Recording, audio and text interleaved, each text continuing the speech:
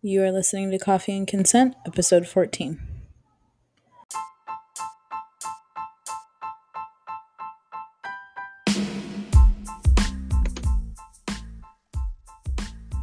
I'm Alicia. And I'm Nikki. And this is the podcast where we discuss autonomous birth, medical freedom, conscious parenting, and more. Here we go.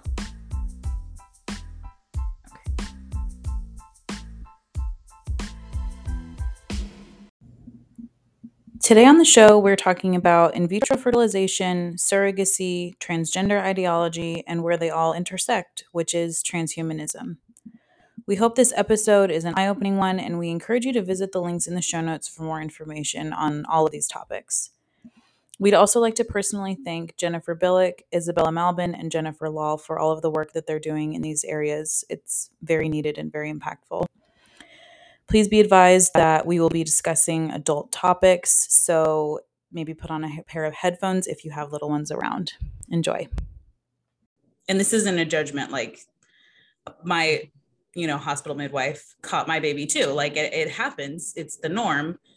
And it's still, when you think about it in terms like that, like you're birthing your baby into someone else's hands and then they give the baby to you. Yeah, hospital nurseries where you send the baby away for a certain time, NICUs, which of course NICUs save lives, but the idea that there's just this room of babies separated from their parents being cared for again by the medical industrial complex is unsettling for a lot of people. But babies are also sent to the NICU for no reason. So, or monitoring. Yeah. One good example with that is like if you deny the GBS screening or you deny antibiotics with a positive result, your baby is automatically taken to the NICU for observation. Same with like gestational diabetes. They're going to take your baby to monitor, quote unquote, for this or this. It's really about disconnecting the mother baby. Like all of those hospital practices are. So yeah, another expression of transhumanism is this idea of being able to digitally download your consciousness in order to avoid death. So this is a topic that they discuss in the book. It's by Martine Rothblatt, who is a male autogynephile billionaire, which we'll talk about what autogynephilia is. But he wrote the book. I know that's like too much to handle. You guys should see it. It is like heebie-jeebies. Yeah. So in his book is called From Transgender to Transhuman.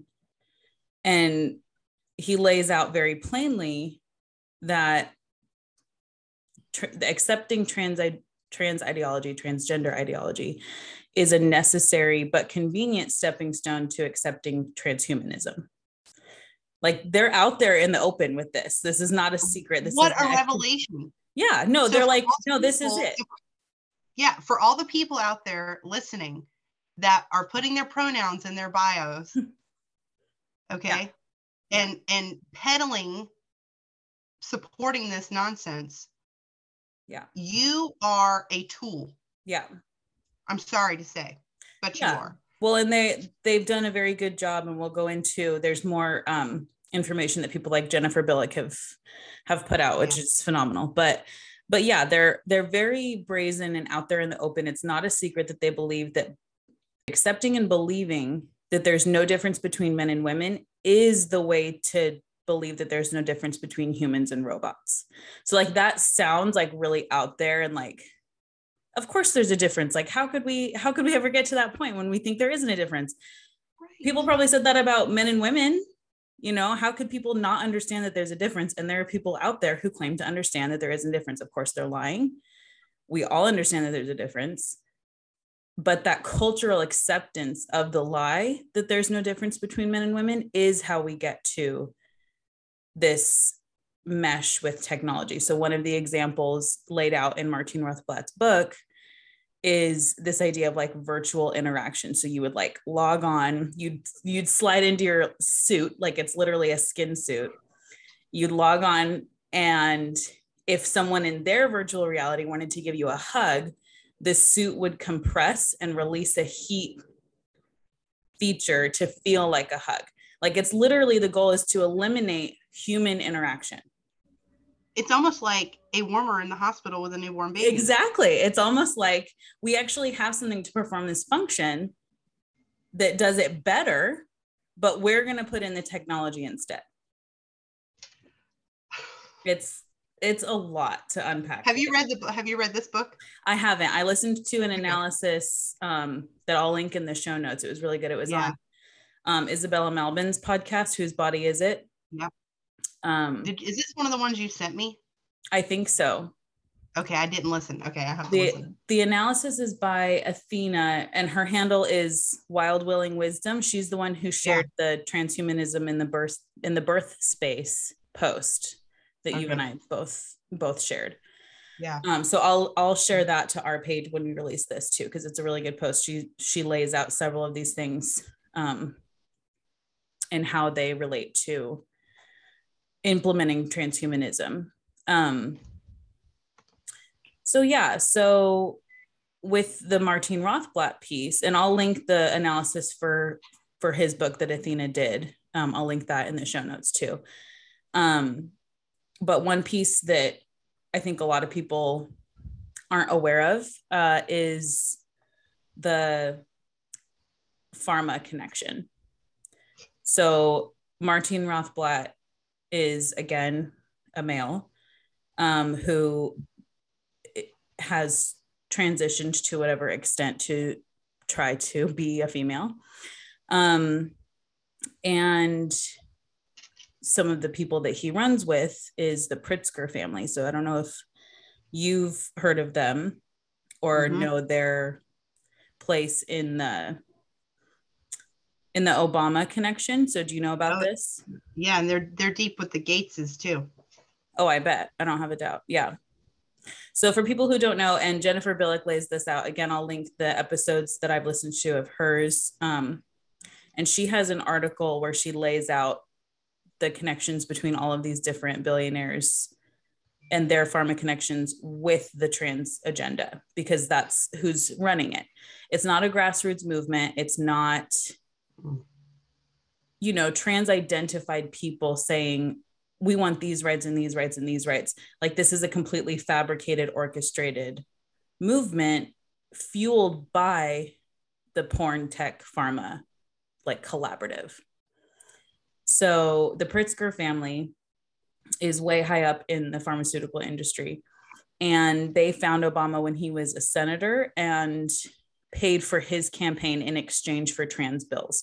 So that's why in Obama's presidency, that's when the first topics of like shared bathrooms at schools came up, and it was just like these little previews to what we have now. Because if in 2008, you'd say sex doesn't exist and we're gonna, start transing kids, everybody would have been like, no, stop. And of course, if anybody had known that a pharma family was literally like puppeting presidents to make this happen, everybody would have been obviously alarmed. But it was slow and it was subtle and it was behind the scenes on purpose. Of course, like, why would they? They're smart. They are. They're stupid, but they're smart. Yeah. Yeah. They're very smart. So yeah, so there's the pharma connection that I think a lot of people are missing. And with the pharma conversation, the vaccines and autism piece comes into play here. And there's another really good episode on Isabella's podcast. This is just a plug for her podcast for anybody who is wondering. It's a really good show.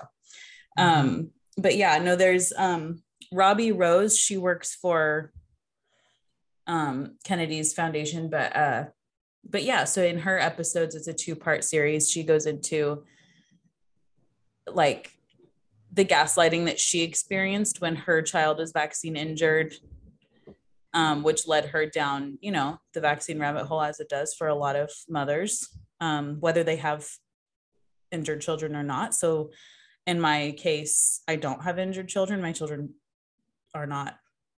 The reason why I'm involved in this or interested in this, but for a lot of people, that's unfortunately and sadly the push, you know, to get them to think more critically about things.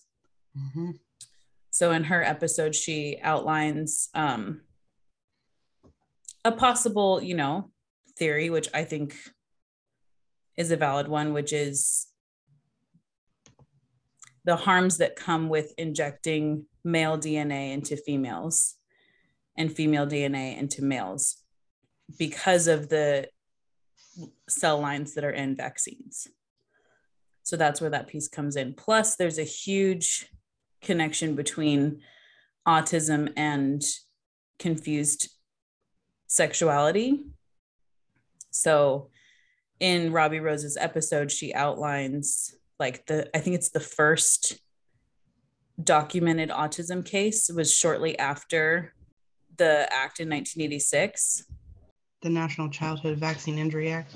But yeah, so the first documented autism case, or the first diagnosed autism case maybe, was shortly after that, or the girl who was diagnosed would have been born shortly after that act was passed, but it basically the timing lines up, and she talks about it in the podcast. But that first case, the girl that was being diagnosed thought she was supposed to be a boy, and that very often kids who are diagnosed with autism have that confusion.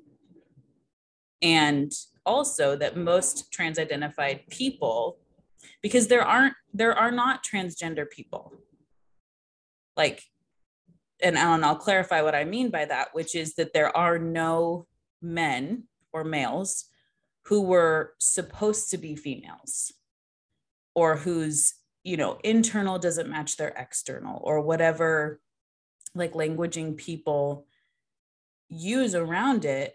There are males and there are females, and there are males who are confused and females who are confused, but there's no way to like go back and forth the way that the transgender agenda would like us to believe, right?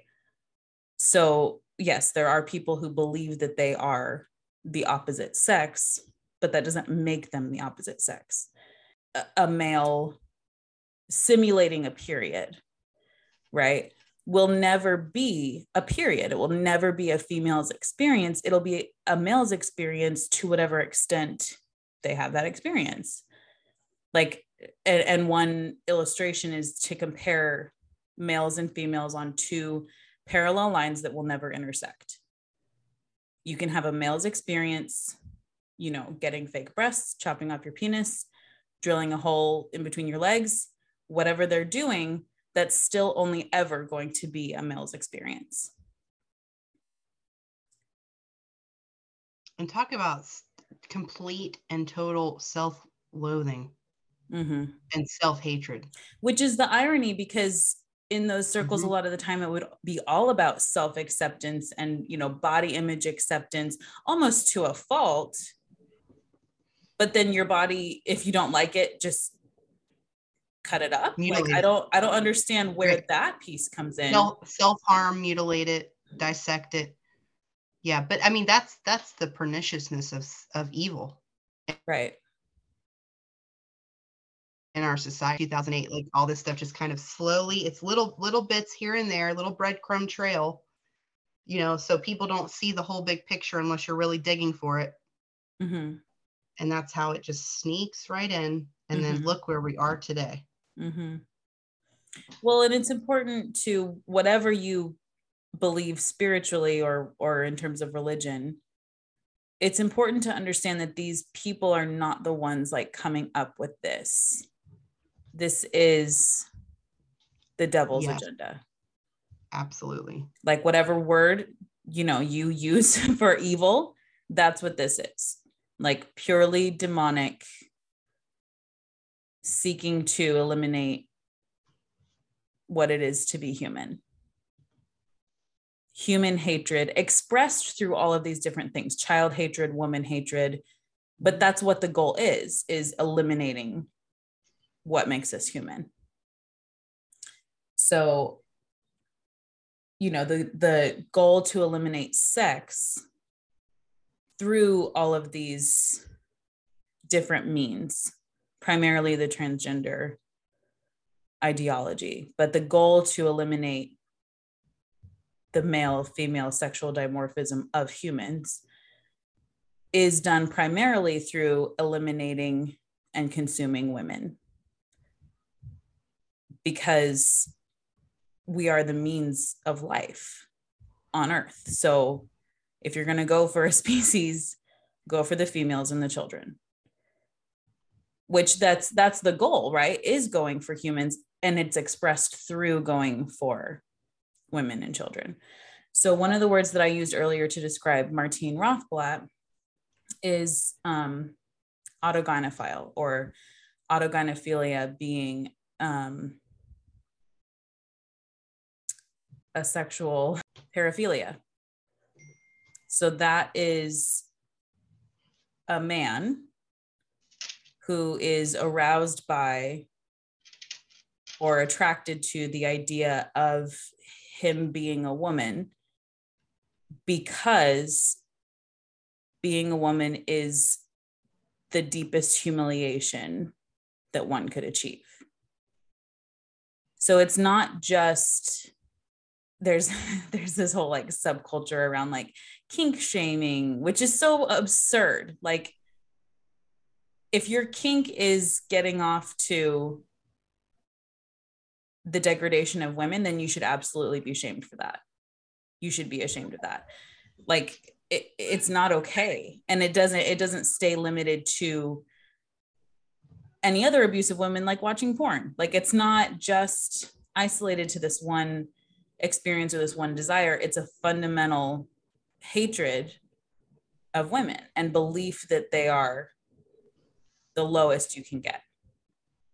So that's what autogynephilia is. And they talk, Jennifer Billick talks a lot more about that too. So I'll link more of her stuff. But I'm sure we have all heard of Matt Walsh's What is a Woman, right? Yeah. Have you watched it? I have. You have? Yeah. Did you? No, I haven't yet. I was like, oh, you haven't? Oh my God. I was like, oh, I think I might wait for James to come home. And then I was like, maybe I will just watch it on my own. So I've put it off, but what do you think of it? I thought it was really good. It's sad. Mm-hmm. It's really sad. There's a transgender man on there who was born female, and their story is just totally sad. Against children being transitioned. That's something that I think a lot of people would rather not talk about, is that it doesn't seem to make a lot of people happier. Yeah. Well, and I mean, right now, there's no evidence to suggest that this like affirming, whatever that is, or transitioning, which again, you can't transition sexes, but you can change your body to look like what the other sex. It's not even what they look like. It's, again, your sex's version of it, because it will never be the other. But there's no evidence to suggest that transitioning makes someone happier. What are the numbers for suicide for people that have transitioned? Aren't they high? I don't know what the numbers are. Aren't they higher post transition? I wouldn't be surprised. I mean, I know people like Jennifer Billick probably know. Yeah. But yeah, and even the suicide threat of, if you misgender me, if you dead name me, I'm going to kill myself. Like, that's an extreme position to put the other person in. If you don't do this, I'm going to kill myself and it's going to be your fault. That's extreme. That's intense. How do you deal with that, right? Especially in real time. It's all emotional manipulation. Psychological manipulation. Yeah. True. Hey, I got to add something in too. Yeah, please. I'm kind of going back talking about, the means of attack is through women and babies, women and children.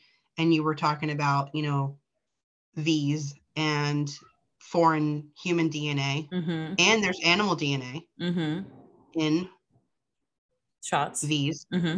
And this whole movement, which it's under the guise of radical feminism, which is a conversation for another day. And it's all about, blasting the patriarchy and toxic masculinity. And what a better way to go after women and children than to get rid of all the strong, masculine, protective men. Of course. It's that too. Right. It's all connected. Well, and if women were adequately respected and protected and honored, then you couldn't attack them, right? So you have to attack men too, or men first. Right. Yeah. Right. Yeah. So yeah, going back to the eliminating sex by eliminating women by eliminating men. It's all, yeah, I mean, it is all related. Things like, the situation in women's prisons and women's bathrooms. So in women's prisons in some states, I don't know about all states, I know in my state, if a man commits a crime and upon being arrested says, oh, I'm transgender, I'm actually, my pronouns are whatever, and I'd like to be placed in a women's prison, he could be transferred into a women's prison. So rapists, murderers, child sex offenders being put in women's prisons. And it's not like it would be better. It might be better in the terms of the worst of the worst. It might be better that if he lived his life, actually believing that he was a woman, that would be different than a rapist who was arrested and put in a women's prison who everybody believes and understands he's a rapist. Like, there isn't even a lie there about what he believes about his own sexuality beyond, oh, I'm a woman and so I want to be put in a women's prison. So there have already been several instances of rape within women's prisons. And the way that it's skewing the numbers in terms of women's offenses is really interesting. So I think it's in Scotland. I'll have to check. One of the places where it's, all sex-based distinctions have been thrown out and now it's gender identity distinctions. It's looking like women on women crimes are on the rise. Like that women are out there raping each other and murdering each other because the quote unquote women offenders are male. So you're already skewing the numbers. This is already going to skew history. And you're putting violent offenders in women's prisons to continue to harm women in real time. And then of course the bathroom piece is the same, where it's not actually about a male who just wants to go to the bathroom in a women's bathroom. Like, that person might exist, but they're being used by people who want to hurt women in order to gain access to women's spaces. It's, again, like you're saying, the manipulation. But yeah, and even in the, violating and pushing in on women's spaces where you're not wanted, that disembodiment and dissecting of women happens, obviously. And what I think the second half of this episode is going to be about is the egg harvesting IVF surrogacy piece. But where the trans, it's funny because you could be meaning transgender or transhuman because really they're the same.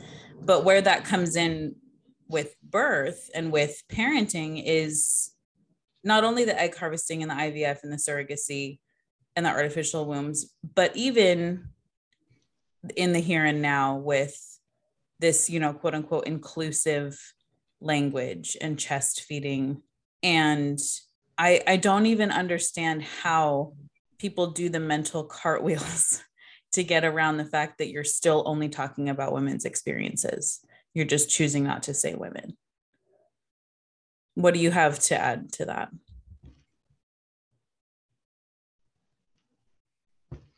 Yeah, this one kind of gets me fired up, to be honest with you.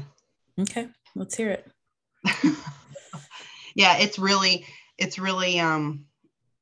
disturbing to me to see birth workers and midwives peddle this kind of nonsense. Crap. It's crap. Yeah. And I mean, if I see that on someone's page, immediate unfollow. Mm-hmm. I can't take you seriously because you are living in a delusion. Mm-hmm. Okay. And you know it. Mm-hmm. That's the thing that is clearly so troubling to me, is that you know it's bull crap, but you're going along with it. You are complicit in it because you are afraid of offending someone and hurting people's feelings, which I think is absolute garbage because facts don't care about your feelings. Okay. Well, again, with the manipulation, I really, it doesn't matter. Right. Who cares? It's speaking truth. Right. Well, yeah. And this idea of including other people, which can only mean males. Like, again, we're male or we're female. So if you're talking about a female's experience, like giving birth, to use quote unquote inclusive language to include other people would be to include someone who doesn't give birth, which is a man. Like, right. And same with like the chest feeding. One of the grossest ones that's coming out is body feeding. Oh, whatever. Oh my gosh. Like it's so gross. Yolanda had a post on that. She's like, yeah, that's called cannibalism, is body feeding. And hey, that's another aspect of this, right? Oh yeah. We're going there. We're going to be, folks, we're going to be there. Strap on your waders. We're going to be. There was a day that James and I were trying to figure out what to do. It was like super hot. We were like, oh, we should probably, find some indoor activities with the boys and whatever. And we were looking at this one museum here in San Diego, and one of the exhibits was on cannibalism. It was like, oh, how it's been expressed through cultures throughout history. And I'm like, how is this something that we're like talking about or promoting or acting as just like cultural diversity? Like, it's so bizarre. The moral compass no longer exists. Yeah. There are still things that are right and wrong. Right. It doesn't matter. Yeah. With the language and stuff, I think birthing people still, that one gets me. I think that one gets me more than any of them. It's just so, it's gross.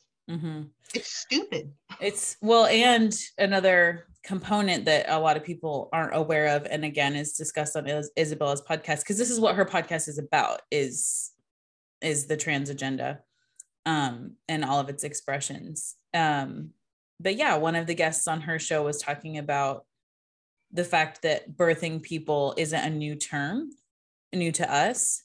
It was assigned to enslaved Black women when they were being traded, because they refused to even call Black women women. They were like a subcategory of birthers because enslaved women were sold and traded for the purpose of reproduction. Like that was the only purpose that an enslaved woman would have served, is a breeder. So that term is intentionally dehumanizing. And women are just throwing it around, slapping it on each other. Oh, I don't need to be called a woman. You can call me a birthing person. And those are the same people that are crying about racism. Well, yeah. And finding racism where racism doesn't exist, fabricating racism where racism doesn't exist. But then also, very legitimately talking about systemic racism within the system and the maternal death rates with Black mothers and Black babies. And like, you're talking about all of these same issues. Some of the same people who intentionally choose not to birth in the hospital because it's more dangerous, because they're Black, are running around calling each other birthing person. Like, it's so deeply offensive and upsetting. And they don't even realize that in their, fight for their own empowerment, which I hate that word, but that's the word they're using. It's so inconsistent. Yeah. I mean, it's all back and forth. It's all turned around. It's upsetting. Yeah. That's a good word to describe it. Well, let's move into, we've covered a lot in only half an hour. And just briefly touched on a lot of it. So maybe we will do a part 2 where we're diving into more of this, but let's spend the rest of our time on IVF and surrogacy, because this is a topic that I've been asked to talk about. I've been criticized for talking about, and that we've been asked to talk about on the show. So one of the primary issues with IVF and with surrogacy is the egg harvesting component. So this is where neither of those things would exist if you didn't harvest the eggs. Excuse me. So Jennifer Law is the person to seek out for all of this information, because she's done great work. She has the Center for Bioethics and Culture based out of San Francisco, and she's done several documentaries on egg harvesting and surrogacy, and even sperm, quote unquote, donation, but it's not donation. It's the same as eggs it's selling. And she talks about the risks involved with egg harvesting, and there are no studies proving that they're safe. But if you asked when you're going to sell your eggs, is this safe? They're going to say yes, obviously. Mm-hmm. So what happens when they're getting ready to harvest your eggs is that the drugs you take, essentially the first few, it's only a few weeks long process, but you take drugs every day, which again are pharma drugs. Like, it's all going to go back to that. So you take the drugs. The first bit is to put your body into hormonal menopause. So that's already a problem, like, because the primary egg market is women in their 20s. And there are two different, this piece should really speak to like the class issues with IVF and surrogacy too, because there are two primary markets for selling eggs. The first is for reproduction, and the ones that they're looking for are smart, pretty, athletic, educated, usually white. Those are for reproduction. So they're going to go on the market for other women to buy, to either impregnate themselves or impregnate a surrogate. The other ones that they're looking for are for experimentation. And so those are purely incentivized by money. So the ones that are for reproduction is help a family be a family, pay your college debt or loans or expenses, because they're the ones that are going to college. But the marketing with them is, do the right thing, help somebody be a family. And then the other ones that are mostly Black and brown women targeted are for the experiments. And those are purely incentivized by money. Like, make a few $100s. You don't need that many eggs anyway. This may or may not kill you, but we're not going to tell you that. And you can be done in a few weeks, few $100s in just a few weeks. Ooh. So the drugs put the woman's body into hormonal menopause, and then like a light switch goes into what's called super ovulation in order to harvest the eggs. So normally a woman's ovaries are the size of an almond. And in some cases, when she's in the super ovulation stage, they're the size of a grapefruit inside her body. And that already is so alarming and so disturbing. And the ugly side of this that people don't want to talk about. And women have died just from this practice There are no studies saying that these drugs are safe. One of the drugs, is it Lupron? One of the drugs involved in this practice is used, what is it, for chemical castration? She was just talking about this on Isabella's podcast. Yes. Or for sterilization. Yeah. Yeah. It's for sex hormone suppression. Yeah. So there are many, many pieces of this and layers that people don't see. So that's the egg harvesting side. Again, Jennifer Law is the one to seek out for more on that, because she does have a lot, and she does a really good job of compiling it all and talking about the ethics of incentivizing people to take risks. Because she said there's nobody out here saying, oh, look at all these people on the organ transplant list. For $500, if you'll just give us a kidney, this person could live. Like, we understand the ethical dilemma with that. We understand that in a lot of other cases, we understand that incentivizing someone to take risks means that their consent is null. Like, if they otherwise wouldn't be doing it, if it weren't for the finances, then they don't really want to be doing it. Same with prostitution. They don't want to be there, but they are because they need the money. You can't financially incentivize someone to harm themselves. That's not how it works. So that's, and again with surrogacy, because that's going to play into that too. Most women who do it are not, you know, the sister who's just doing it for the sister. And I talk about the issues with that on my Instagram, but most of these women are doing it for the money, and they'll say that. Like, they're not even doing it for the help a family be a family manipulation piece. They're doing it for the money. Yeah.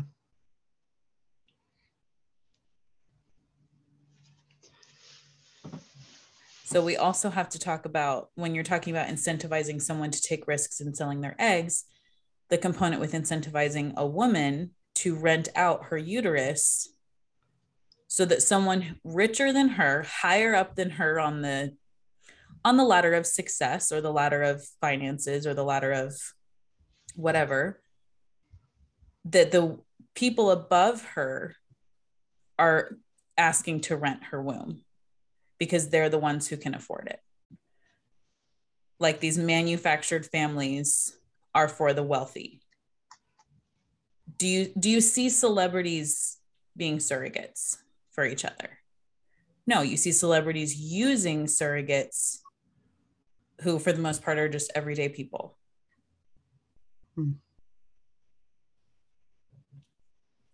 So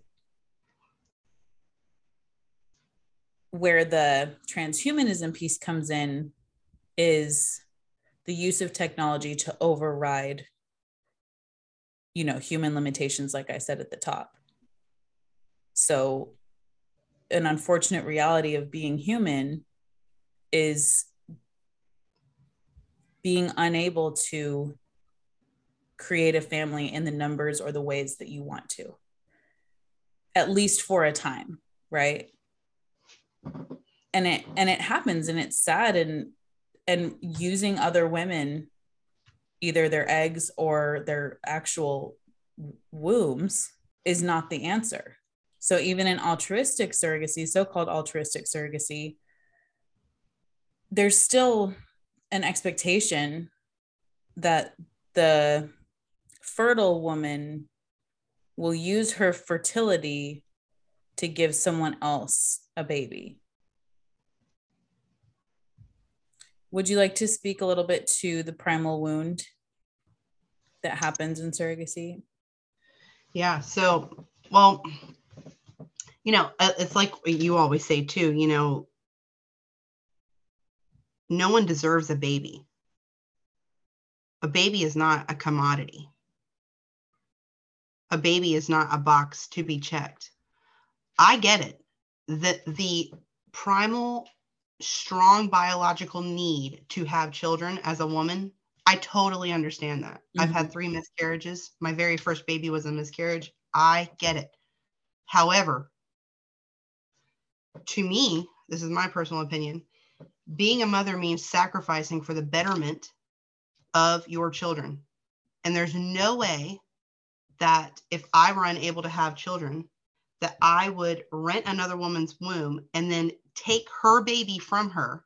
I deserve a baby. I want a baby. My feelings and desires for that baby supersede the baby and the other woman who may not be the biological mother, but she is the birth mother. She is the only mother that baby knows. That's the primal wound. When the baby and the birth mother are separated, they both experience a type of death. That baby thinks that their mother is dead. Babies don't understand DNA and genetics. And they neither know nor care that this other family who paid for them to be created very much wants them, loves them. Sure. Spent, $60,000 to $200,000 to get them. Like, that's not what they care about. They care about the only home they've ever known being taken away from them, their blood being made from the blood of their mother. So in this instance, and it's interesting, in most of the cases with surrogacy, it's not even the intended mother's egg. It's an egg off the market. So it's still not even like the egg matters more, which it doesn't matter more. But even then, the intended mother isn't, quote unquote, the real mother or the true mother. And then on the flip side with adoption, we're told all the time that with adoption, it's who you're chosen by is the mother, and that your DNA doesn't matter. So it matters in surrogacy, but it doesn't matter in adoption. And there are plenty of issues with adoption. And I talked about this on my story because that's a common piece that's brought up, is, well, how is that different when a baby is separated from the birth mother in an adoption case? And that's because the alternative is abandonment or death. Like, it's not ideal. And nobody is getting pregnant with the intention of giving their baby up for adoption. Right. And that does not, even though a baby or a child being put up for adoption may be truly the best thing for that baby, because like you said, it could mean abuse or death or whatever, there is still a primal wound there. Of course. That doesn't negate the primal wound. We all have to be cognizant of that. Right. In fact, the primal wound is about adoption. Right. It's not even about, like, the book and the concept was developed by adoptee kids. Right. Who had experienced this loss and this lack of identity and this very painful reality of feeling unwanted. That's very painful. And so that's what the primal wound, the book and the idea is actually about, is adoption. It's not, it's applicable to surrogacy, and shows why surrogacy is even more harmful, because you're doing it on purpose. You're fabricating and manufacturing trauma. And what we're saying is not an attack on people, and we're not putting into question here the love that the family would have for that baby. That's not at all what we're saying. Right. But it is about priorities. Right. And it is about putting things in the correct perspective. Right. And it is about taking into consideration the overall overarching well-being long-term for the whole life of that baby. And the rest of the life of the quote unquote surrogate mother. Yeah. Even if she can rationalize, and say her whole pregnancy, oh, well, this isn't my baby. Right. Like, your body understands that it is. And we know the limitations of the logical mind. Right. The human logical mind of reason is so limited and really so incredibly arrogant. Yeah. Yeah. When your body feels and understands that is your baby, it's going to respond in a primal way. Even just the desire to hold and breastfeed your baby. You don't get out of that just because someone else paid you to carry your baby. And that's another component with the transhumanism, is there's this push to professionalize all quote unquote gestational work. So it's, again, with the, sex work is work lie, saying that these acts, these basic human functions of sex and birth, aren't really worth doing if you're not being paid financially to do them. Well, and another piece with surrogacy and IVF both, is that it creates and perpetuates an increased dependence on the medical industrial complex. So most women who have fertility issues or issues getting pregnant weren't born with an inability to have a baby or a difficulty having a baby. They were more than likely injured in some way, more than likely by the pharmaceutical industry, either through shots or birth control. And that's not obviously always going to be true. Even in the Bible and throughout history, there have been women who were unable to have a baby for whatever reason. But that the answer to these injuries, so a common story is for a woman to be put on birth control when she's 14, to get off maybe 5, 10, 15, 20 years later in order to have a baby. And then she's infertile, nobody really knows why, because it couldn't possibly be the birth control. Well, there's a great solution to that, and that is do IVF, which, newsflash, makes big fertility more money.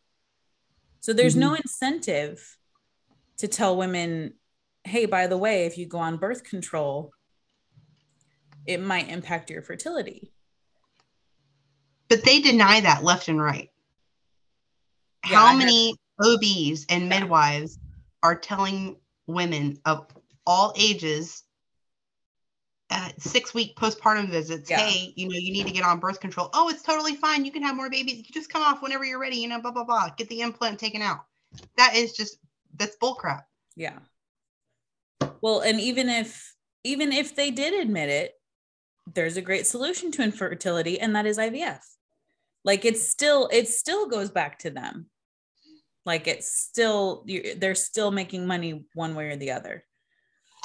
So with doing IVF or doing surrogacy in response to infertility caused by pharma is wild. So it's not only that they, get you back in to do IVF or surrogacy, which, by the way, even in an altruistic, quote unquote, surrogacy dynamic where the surrogate isn't being paid outright to carry the baby, all of her expenses would still be covered, because a surrogate pregnancy is very often very complicated and high risk. So, I mean, what is high risk? Blah, blah, blah, blah. But it's often a lot more dangerous and often results in a lot more interference and intervention. It's usually written into a contract that the woman is going to have a C-section. She doesn't have the right to say no to XYZ test even. And this is an interesting component and should show you the ways in which a surrogate mother, when she's carrying for the intended parents, is not her own. She does not own her body. If she doesn't want to get a vaccine, the intended parents can say, you have to anyway, because you're pregnant with our baby. Or if she doesn't want an ultrasound, and they can dictate what she eats, where she goes, whether she has to quit her job, who she gets to have sex with. Like, she is not her own person when she's pregnant with this baby. And another piece with I know I'm like bouncing back and forth, because I'm going to circle back to the dependence on the medical industrial complex as well. But one piece where surrogacy differs from adoption is that there are no child welfare laws in place for surrogacy, which there are plenty of issues with child welfare. That's a whole other component. But at least with adoption, everyone understands that baby is still the mother's baby until, in some states, 30, 60 days postpartum, she can change her mind. And everyone understands that. Like, it's painful for the intended parents, but everyone understands an original intention to give your baby up that shifts when you meet your baby, or shifts at some point before or after the birth. And that primal desire to keep your baby. Everyone understands that with adoption. And there's no room for that in surrogacy, because legally, the surrogate is in possession of the intended parent's property. So this is where a bigger piece of commodification comes in, with the like literally buying and selling of babies and manufacturing of babies, is that they're not even seen legally as a baby. They're seen as property. Baby doll culture. Baby doll culture. The commodification of babies. You know, what you said about, you know, surrogate pregnancies having, you know, needing, you know, there's usually so many issues, or, you know, it can, you know, heighten the risk, you know, risk in air quotes. You know, it's because the surrogate's body is going, what the heck is going on here? Yeah, her body understands. I didn't conceive this baby. Yeah. What is going on here? And well, and foreign DNA in your body. I always think about Aubrey from the Free Birth Midwife. And she says it's like, you know, playing Frankenstein in a lab. That's exactly what it is. Well, and we get, you know, graft versus host in other organ donation. Like if you have a donated organ, you have to be on drugs the rest of your life so that your body doesn't reject that foreign organ. Your body understands that this is not yours, you know, and in the case of a heart, obviously, like, you do what you have to do in order to stay alive, if that's the path that you're on. But we understand that that is a component with organ donation or organ transplant. And it's applicable to surrogacy. That's why there's a much higher miscarriage rate with surrogacy, is her body is rejecting a foreign baby. They don't know who this baby is. And with the transhumanism goal of overriding those limitations, you know, well, then maybe we'll just make an artificial womb who can't reject a baby, with the goal of overriding human limitations. So with the increased dependence on the medical industrial complex, it's not just for the pregnancy. There's a much higher, my friend Allie told me a long time ago when she was talking about having worked with kids on the autism spectrum, that a lot of them, or all of them, depending on the time, were IVF babies. And that's a piece that a lot of people, you know, aren't aware of or don't want to talk about, is the issues that the babies have from having such an unnatural start to life. I mean, literally created in a dish, you know, and then injected either into a foreign body or maybe just reintroduced. Yeah. But okay. So I think that just about covers it. Was there anything else that we didn't touch on that you wanted to touch on? I don't think so. Okay. That was a lot. That was a lot, but we did it in an hour. We did, and it might piss some people off. But we don't care. Because it's the truth. Yeah. And if conversations like this weren't so, I don't know, taboo, controversial, all this stuff would be out in the open. And then people would be properly warned. These conversations are good, they have to happen. Well, and you know what you were going back to what you were saying about being upset that midwives or doulas or women who claim to be for women and walk with women and have deep, you know, respect and honor for the birth process, refusing to say women or wanting things like, you know, pelvic birth instead of vaginal birth, because apparently organs, the titles of organs like vagina, that's offensive, or chest feeding instead of breastfeeding. It's equally offensive when midwives or doulas or birth workers, you know, aren't understanding the realities of IVF and surrogacy and how deeply harmful they are to women objectively, even to the point where they don't understand the essence of surrogacy playing into basically what's human trafficking.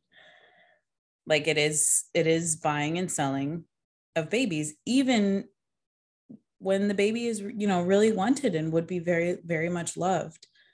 It's still paying someone, whether that's a lawyer or the surrogate herself. Like you wouldn't pay a woman to put her baby up for adoption, but you'd pay a woman to become pregnant and then give her baby up because we put a different name on it, and that is surrogacy, you know.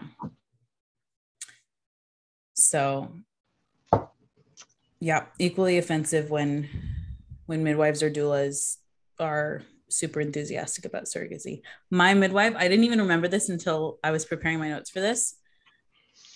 My midwife with Jessie was a surrogate for her brother. And I at the time, like I wasn't this interested in surrogacy or like this aware of the harms, but I'm Catholic and Catholics don't do manipulation of life. Like we don't do IVF, we don't do surrogacy, we don't do contraception, we don't do like basically anything but the natural husband, wife, sex, completion. That's it. So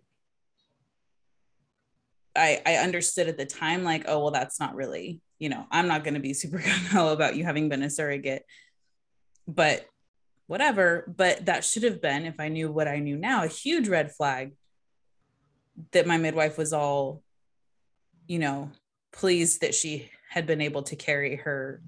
It was a set of twins. I think it was a niece and a nephew. And it was like in hindsight, very, very weird. Yeah. I don't get midwives or doulas or birth keepers that support surrogate pregnancies. There's a disconnect there if they do, because if you support that, you're saying that the hormonal matrix does not matter. And the mother baby doesn't matter. And the mother baby, yes. Like that's what it is. Then you're saying everything that her body does and the baby's body does to be united and to come into this world and to stay united for a minimum of 2 years, that none of that matters when you support these practices. And obviously, like we talked about in the baby doll culture episode, abortion plays into that too. You cannot understand and love and respect the mother baby and support killing half of it. Which is the whole crux, I think, of our work. Right. You and I mean, together and individually, is to, how do we keep that? To me, that's what a true birth keeper is. How do you keep birth in its correct integrity? How do you keep it as it's supposed to be? Not injecting yourself, not removing one of them, like truly protecting what it is for them to be one. Whole. Yep. Yeah, because I mean, either way, someone's getting screwed. No matter how you look at it. Surrogacy, IVF. Well, yeah. I think that just about covers it. There's a lot more that we could say, and maybe we will do a 2-part. But yeah. All of the assisted or third party reproduction, which even that term is so bizarre and telling, like that it involves a third party to make a baby, and that there are people who don't see that as unnatural or as bizarre or as harmful. Like it is the goal of overcoming human limitations. Yeah, I say all the time about, God created us to be a certain way. Mm-hmm. We are not wiser than God. Mm-hmm. We don't know better. All the academia, all the education you want, all the credentials, all the degrees, all the things, you still are not wiser than God. You do not understand the human body and its intricacies. Mm-hmm. You don't. Like a mother-baby bond, how could anyone ever understand that in its totality? Mm-hmm. But we are arrogant enough. Mm-hmm. Then you have so many people walking around with primal wounds and mommy and daddy issues and everything else. Mm-hmm. But yeah, the idea that we can understand it and that means we should do harmful things with it. I mean, it's like the Jurassic question you asked. Oh yeah. Whether you could, you didn't stop to ask whether you should. Right. Like, yes, you could create a human in an artificial womb, maybe. Well, and that goes into with the IVF and surrogacy issue. Like, we don't know what it's doing to these people, how it's impacting humanity to be created in a lab. Or like in one case, where were they talking about it? Maybe in one of the Jennifer Law episodes that I listened to, because I've listened to her on like 2 or 3 different platforms, and I've watched I think 4 or 5 of her documentaries now. She was talking about a situation where the surrogate mother was carrying a baby who originated as an embryo that was frozen before she was born. So say the woman is 25, she's carrying a baby who was frozen 30 years ago. Like, this is very scary, uncharted territory. We have no idea what impact this is going to be having on humanity, and we just can't take the time to stop and ask those questions.